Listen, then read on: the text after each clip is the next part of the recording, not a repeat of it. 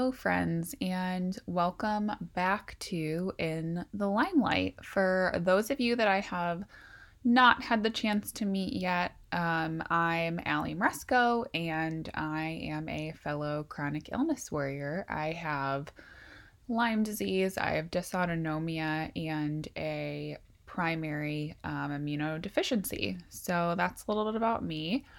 I am excited to be back this week chatting with you. I know in last week's podcast, I had talked a little bit about really making an effort to do more solo episodes, just because with my health, it can be difficult to constantly have guests on because it just takes so much prep and then editing. Whereas if it's just me, I can kind of come on whenever my brain lets me feel up to it. So, thanks for being here. Thanks for listening.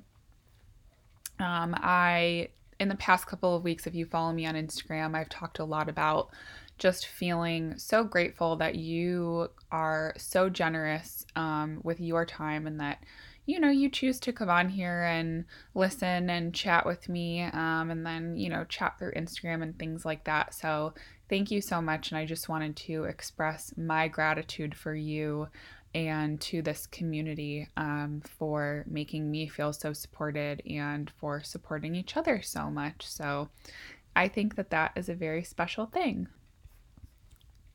So this week I wanted to chat a little bit about something, that sounds not odd, but something I think that we don't often talk about, that we kind of steer away from because it makes us uncomfortable, and that's fear and kind of the thought behind making an effort to not choose fear. Um, at the beginning of quarantine, I ordered three books. I ordered one on psychology that my psychologist recommended. I ordered Signs, and I ordered Super Attractor. My brain through quarantine has been a little bit fuzzy, so unfortunately, it wasn't until 3 or 4 weeks ago that I actually got to pick up Super Attractor, and neurologically, I could like sit, and read it. And I can still really only get through like 2, 3, 4 pages a day before my brain's like, nope, we're done. But that is better than nothing. So I started Super Attractor, because I don't know what you would call it, I guess my interest in learning about intuition and the divine and things like that has been piqued, since I started working with my healer and started meditating and things like that. So I ordered Super Attractor and thought, what the heck, I will try it. And I was immediately met with a very thought provoking passage that I wanted to share, that I think it relates a lot just generally to living life with chronic illness. So it's actually an entire chapter, which is way too long to sit here and read to you, but I will kind of give you the short version. So this is a quote from Super Attractor. It's good to feel good. We've all grown far more comfortable in a state of fear than in a place of joy and faith. We've learned to rely on fear as a way of protecting ourselves from being disappointed, hurt, or triggered. We've become so accustomed to the fearful projections of the world that we don't trust that things can be good. And then Bernstein, the author, goes on to say that each day brings us a new opportunity to lean towards fear or lean into love. As much as I try myself to lean into love, I absolutely do catch myself leaning into fear just as frequently without even realizing it. I think when we think of fear, we think, well, I'm not waking up, every day scared or fearful. But in reality, fear can manifest in so many different ways. And I know for myself, it manifests a lot in pretty severe anxiety. So I absolutely suffer from like an obsessive thought. I don't know if you call it a disorder or what. And I work with a psychologist on it. And most of the obsessive thoughts are around my health and just things that I'm fearful of, and a lot of what ifs. Like a lot of things, I have a lot of things wrong with my body. I have come to terms with that. I am ready to face those things head on. But a lot of the obsessive thoughts end up being about things that like aren't even happening. And I have no reason to think, that they are happening. They just kind of come into my head and then I cannot shake them and I cannot get rid of them. And through my journey of sharing a lot about this, through Instagram, I've come to find that a lot of you also have the same issue and kind of suffer with the same problem, which is why I always try to share, tips from my psychologist and things like that, because mental health obviously is just so important. So that's why I wanted to hop on and kind of chat about fear today. And I think what really made this particular subject resonate for me is that 2 weeks ago now, um, maybe 2.5, 3, I had a virtual appointment with my doctor, with my Lyme specialist, and I've been having a whole host of kind of like weird symptoms pop up again that I have not had in a while. So he decided kind of to order all of this different blood work, every blood work, that you could order under the sun.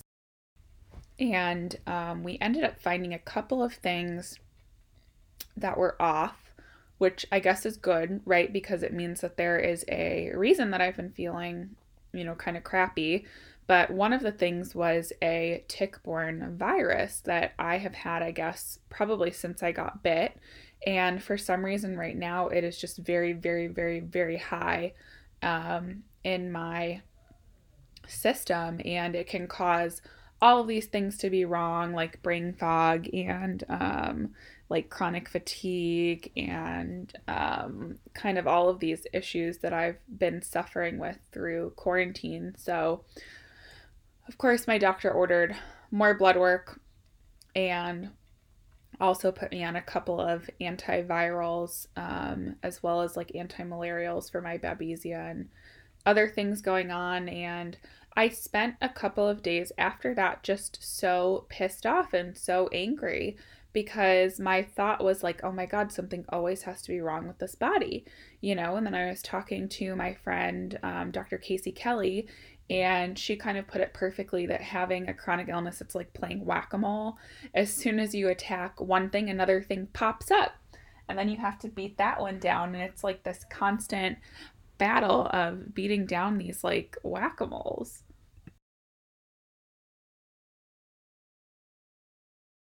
which makes so much sense. And I loved that analogy. Um, so it's funny because this was like a Wednesday, and then on a Thursday, I was sitting and reading Super Attractor, and it's all about fear. And I was like, oh my God, this is totally, I am leaning into fear on this, because instead of looking at this and saying, oh my gosh, there was, like there wasn't an answer for why I felt so horrible for so long, before I got diagnosed with Lyme. Now there's an answer, and we're continuing to find answers. And like I said in the last podcast episode of In the Limelight, we're peeling this onion. I should be thankful that we are finding these things out and treating them so that I can be on my path to health and continue to heal. So instead of, leaning into fear and being so angry with my body, I should be leaning into love for my body, which is easier said than done when there's just always something, which there always is with chronic illness. I'm not saying, that I'm happy 100% of the time, or that you should try to be happy 100% of the time, because that is not realistic. But I just thought that this is a very thought-provoking subject specifically for myself. So I have spent an ample amount of time in these past weeks trying to really challenge myself to flip the switch to positivity and love, and specifically to this diagnosis in this instance, trying to think of this as a bump in the road and an opportunity really to heal again and come out stronger than before. I think we all know it's so easy to feel fear or anger in relation to news that we didn't want, especially when it comes to our bodies. But I wanted to tell you that it's okay to challenge that feeling and to challenge that feeling of fear. It's a scary thing to really look at ourselves and look at our relationships with certain emotions. And I'm trying my best to do it myself. And that is because, Bernstein says in her book, our goal should be always to be a force of love in the world, which I am absolutely trying to do every day. So I hope that you see that. Um, so there's a couple of other things kind of in relation to fear that I wanted to chat with you about. And some of that is like looking at, and I've made myself do this, like I do not watch the news, but I've made myself look at other things that I consume or look at. And, the fact that like I said before, each day we kind of have this opportunity to choose fear or choose love. And we often unconsciously kind of default to fear in everything from like the TV that we watch to the conversations we have to like the thoughts that we let kind of creep in. And it's just kind of a disconnect, I think, between like our heart and our head. So I myself have made a bigger effort, to not watch the news, to not have conversations with friends that upset me or, that are very, very negative. So that's one thing that I'm trying to do. And I think another way that we tend to choose fear is judgment, is by judging others. And this is something I really try my best not to do. If you don't have a problem with me, I don't have a problem with you. And that's kind of always how I've lived my life. But I think if you do finding yourself judging others or being a judgy person, maybe just think about it and be really gentle with yourself, when you do this, because you might not even realize that you're doing it. And it might just seem like a very rational thing. And in reality, we are all in this battle together, especially when it comes to chronic illness. So, yeah, I think it just is another obstacle to, choosing how we can best feel good and not lean into fear. And then something else that I found very, very helpful myself and very interesting, specifically from Super Attractor, is called the Choose Again method. And it's a 3-step method for kind of reframing your mind. And it's easy, it's not complicated. Um, and this is something that you can whip out a journal and do. You can do it in the notes on your iPhone or even just in your brain in the moment. So, step 1 is just noticing your thought. So, if you notice yourself having a thought full of negativity or fear, try to make a conscious effort to take a step back and noticing that thought and noticing that that's kind of out of alignment for what you want with yourself, and just take a second and answer the question, how do I feel right now? Step 2 is forgiving that thought. So take a second just to forgive yourself, for thinking of that instead of getting upset with yourself like I tend to do. If I have obsessive thoughts or I have panic attacks, I'm like, oh my God, why are you doing this to yourself? Why are you letting yourself do this? And in reality, it's a psychological thing. It's not something I'm letting myself do. But in that moment, instead of being angry and, judgy with myself internally, I can take that second to say, this is not your fault. We're going to take a step back and we are going to acknowledge this thought, and then we are going to let it pass by like a ship in the night. And then step 3 is to choose again. So take a second to yourself and either in a journal, on your iPhone, in your brain, ask, what is the best feeling thought that I can find right now? And then as you go down the practice for this step, just remember to reach for the next best feeling. So, Bernstein's example is, so for instance, if you're struggling with like your finances, the thought could be, I'm going to be out of debt in 1 week. So that is actually likely to create more anxiety and more fear and more negativity because it's not realistic and it's not something that you are actually going to believe in yourself. Um, but if you can find the next best thought and say, I am going to take steps to get out of debt, then that's something that you can probably believe and think through and absorb and put out into the universe. So her example is the next best thought might be, I am open to creative possibilities for abundance. So this thought kind of becomes like your own little mantra. And it's something that's believable. It won't cause you anxiety. It won't bring fear, into your life with an unrealistic goal. Um, and I guess the example maybe that I would give to myself or to you if you're living with a chronic illness is, instead of trying to reframe your thought to, I am going to wake up tomorrow and be cured, you can think to yourself, I am healing every day. Or my personal mantra is, I am healthy and I am healing. Or I am healthy, I am healing, and I am happy.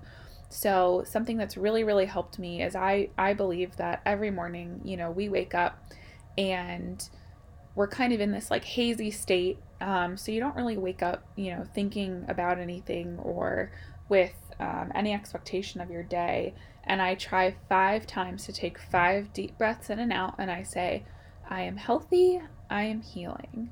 I am healthy, I am healing. And it helps me set my intention for that day. And it makes me really believe it. And now I often do that multiple times a day. I do it in the morning when I get up. I do it during my meditation, and then I do it again when I go to sleep at night.